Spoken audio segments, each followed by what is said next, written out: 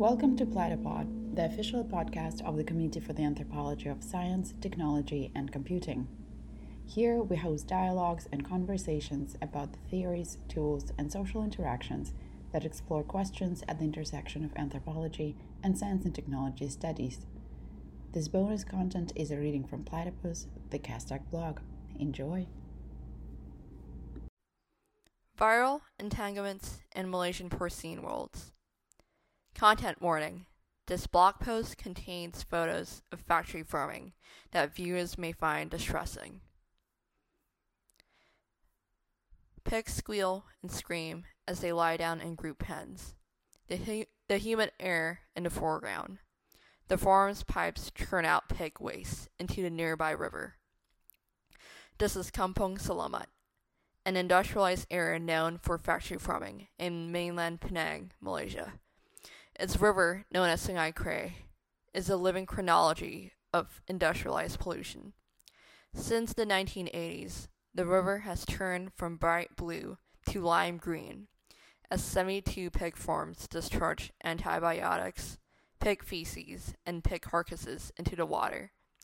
The foul stench and waste reveal how intertwined pig lives are with the personal livelihood of Kampung Selamat's villages over time.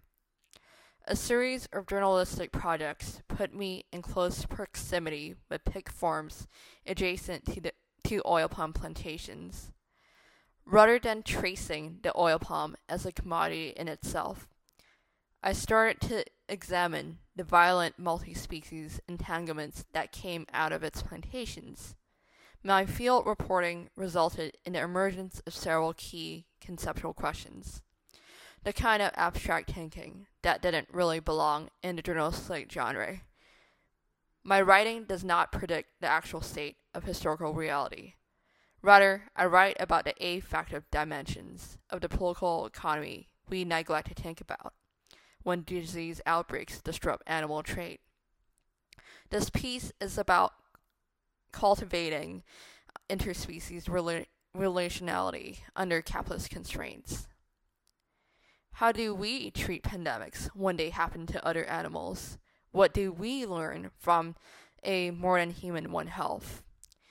In this blog post, I attempt to explore how the oil palm belt's power dynamics and capitalist production processes facilitate multi-species entanglements in contemporary political economy. Cultivating more than human One Health. One Health is a health policy framework that promotes both human and non-human health while taking into account environmental factors. Traditionally, intergovernmental institutions such as the Food and Agriculture Organization of the United Nations, FAO, interpret One Health as an approach to sustainably balance and optimize the health of people, animals, and ecosystems. While other scientific institutions, such as the World Organization for Animal Health, OIE-WAHIS,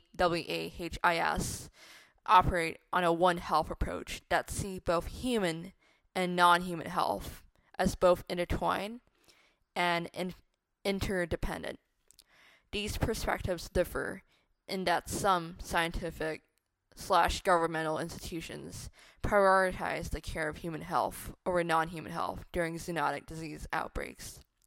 They do not seek non-human counterparts as collaborators who play significant roles in the worlds we inhabit, rather as biological threats who have the potentiality to disrupt supply chains and economic productivity.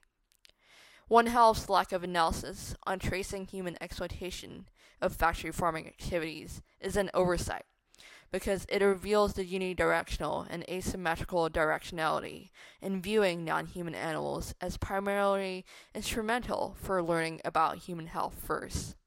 A more than human One Health urges scientists and everyday people to propose solutions that address dangers for all human and non-human beings across different geographical settings. For example, it analyzes how industrialized pig farms facilitate profit optimization practices, such as housing pigs in tight gestation crates and artificial inseminating cells, rendering pigs as a food commodity first. permits the reconstituting pigs into biological threats when they fall sick. As farmers raise more pigs with less resources, the industrialized pig farm becomes more susceptible to zoonotic diseases. Specifically, scientists and wildlife conservationists are trained to conduct research on non-human health to learn about maintaining the viability of human health, mostly at the cost of non-human lives. Domestication slowly dies out.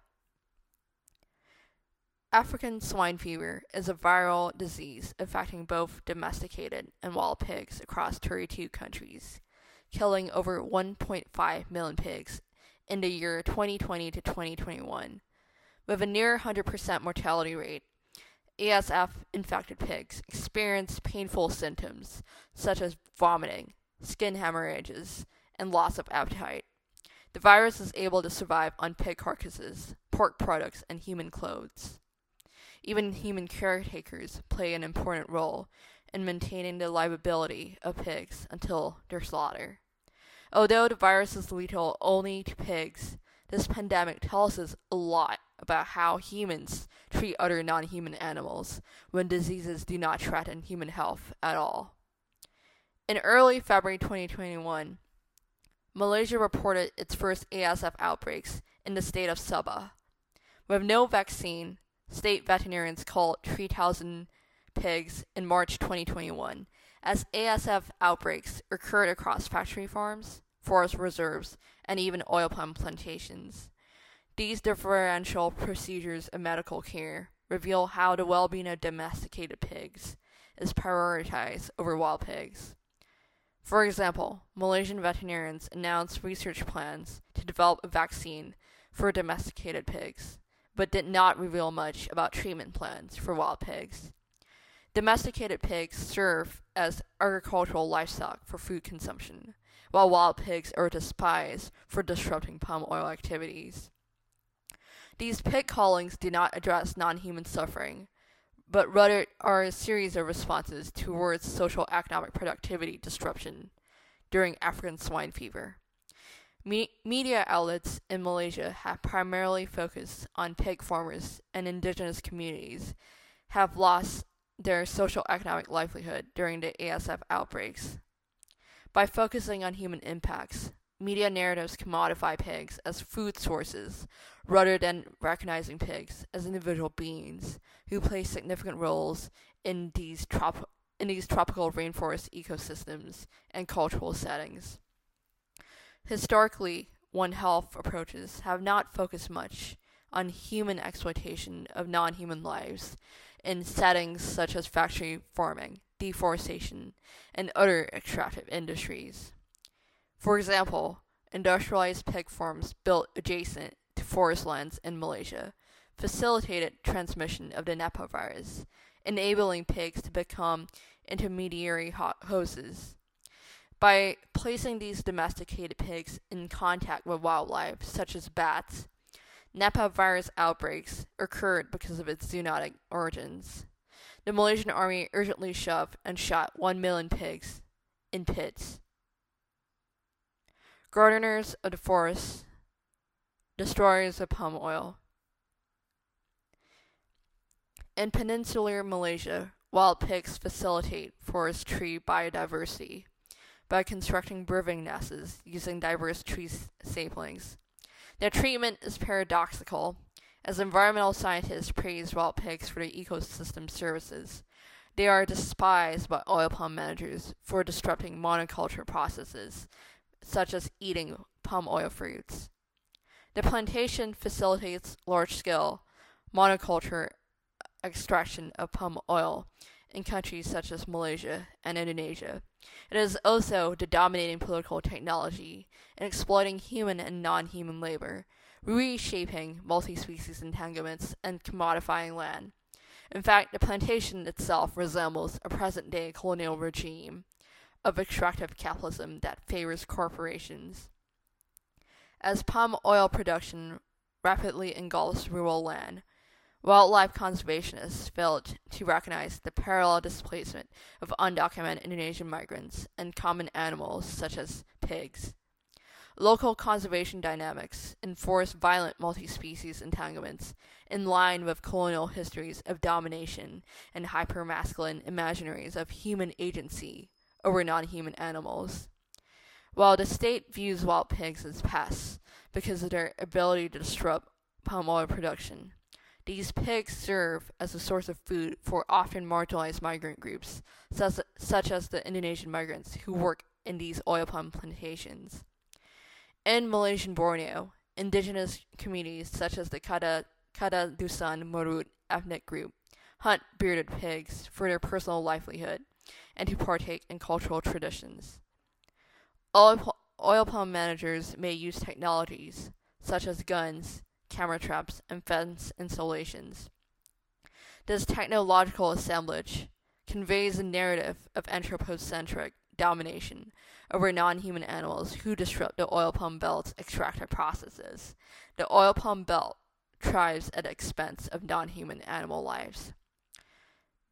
Deforestation not only displaces both human and non-human communities, but it also increases the risk of zoonotic disease spread by increasing interaction between humans and non-humans, and by reducing biodiversity which functions as a buffer for the spread of zoonotic diseases.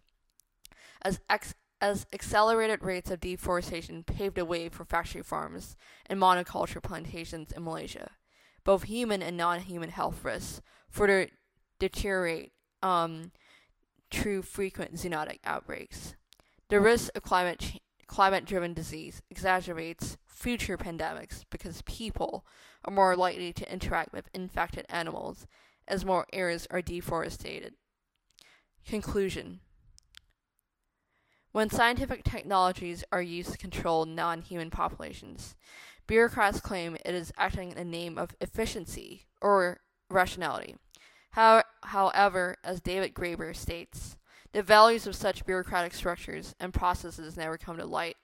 Instead, these values remain hidden in thick layers of paperwork we are usually forced to navigate and fill out. As Graeber says, structural violence creates loop-sided structures of the imagination. An anthropocentric One Health, which categorizes non-human animals as biosecurity threats exclusively, lends itself to framing multi-species relationships as unidirectional and asymmetrical in terms of power dynamics favoring human control. A more than human One Health has the potential to decenter the human at the core of prioritizing well-being and care. Humans need to stop seeing non-human animals as commodities under extractive capitalism and start conceptualizing ways to care for non-human health. We also need to disrupt large-scale industrial activities. These activities contribute to destroying our cultural worlds and facilitate violent multi-species entanglements consequential to our health. Reflecting on both the Nipah virus and African swine fever outbreaks, it is not about the scientific verification ensuring the totality of pig deaths. Instead, we should see pigs as individual beings who contribute and play significant roles in the worlds we co-inhabit with. A more than human One Health approach encourages cooperation among humans and non-humans in facilitating interspecies solidarity. Perhaps we can start by imagining post-extractivist imaginaries that go beyond using a negative conceptual registry of post-apocalyptic worlds. Academic spaces have the intellectual and creative capacity to trace the life and death cycles of non-human animals living beyond extractive narratives. As our worlds become more susceptible to pandemics, the porous demarcation between domesticated/wild and human/non-human reveals the fragility of life under capitalism.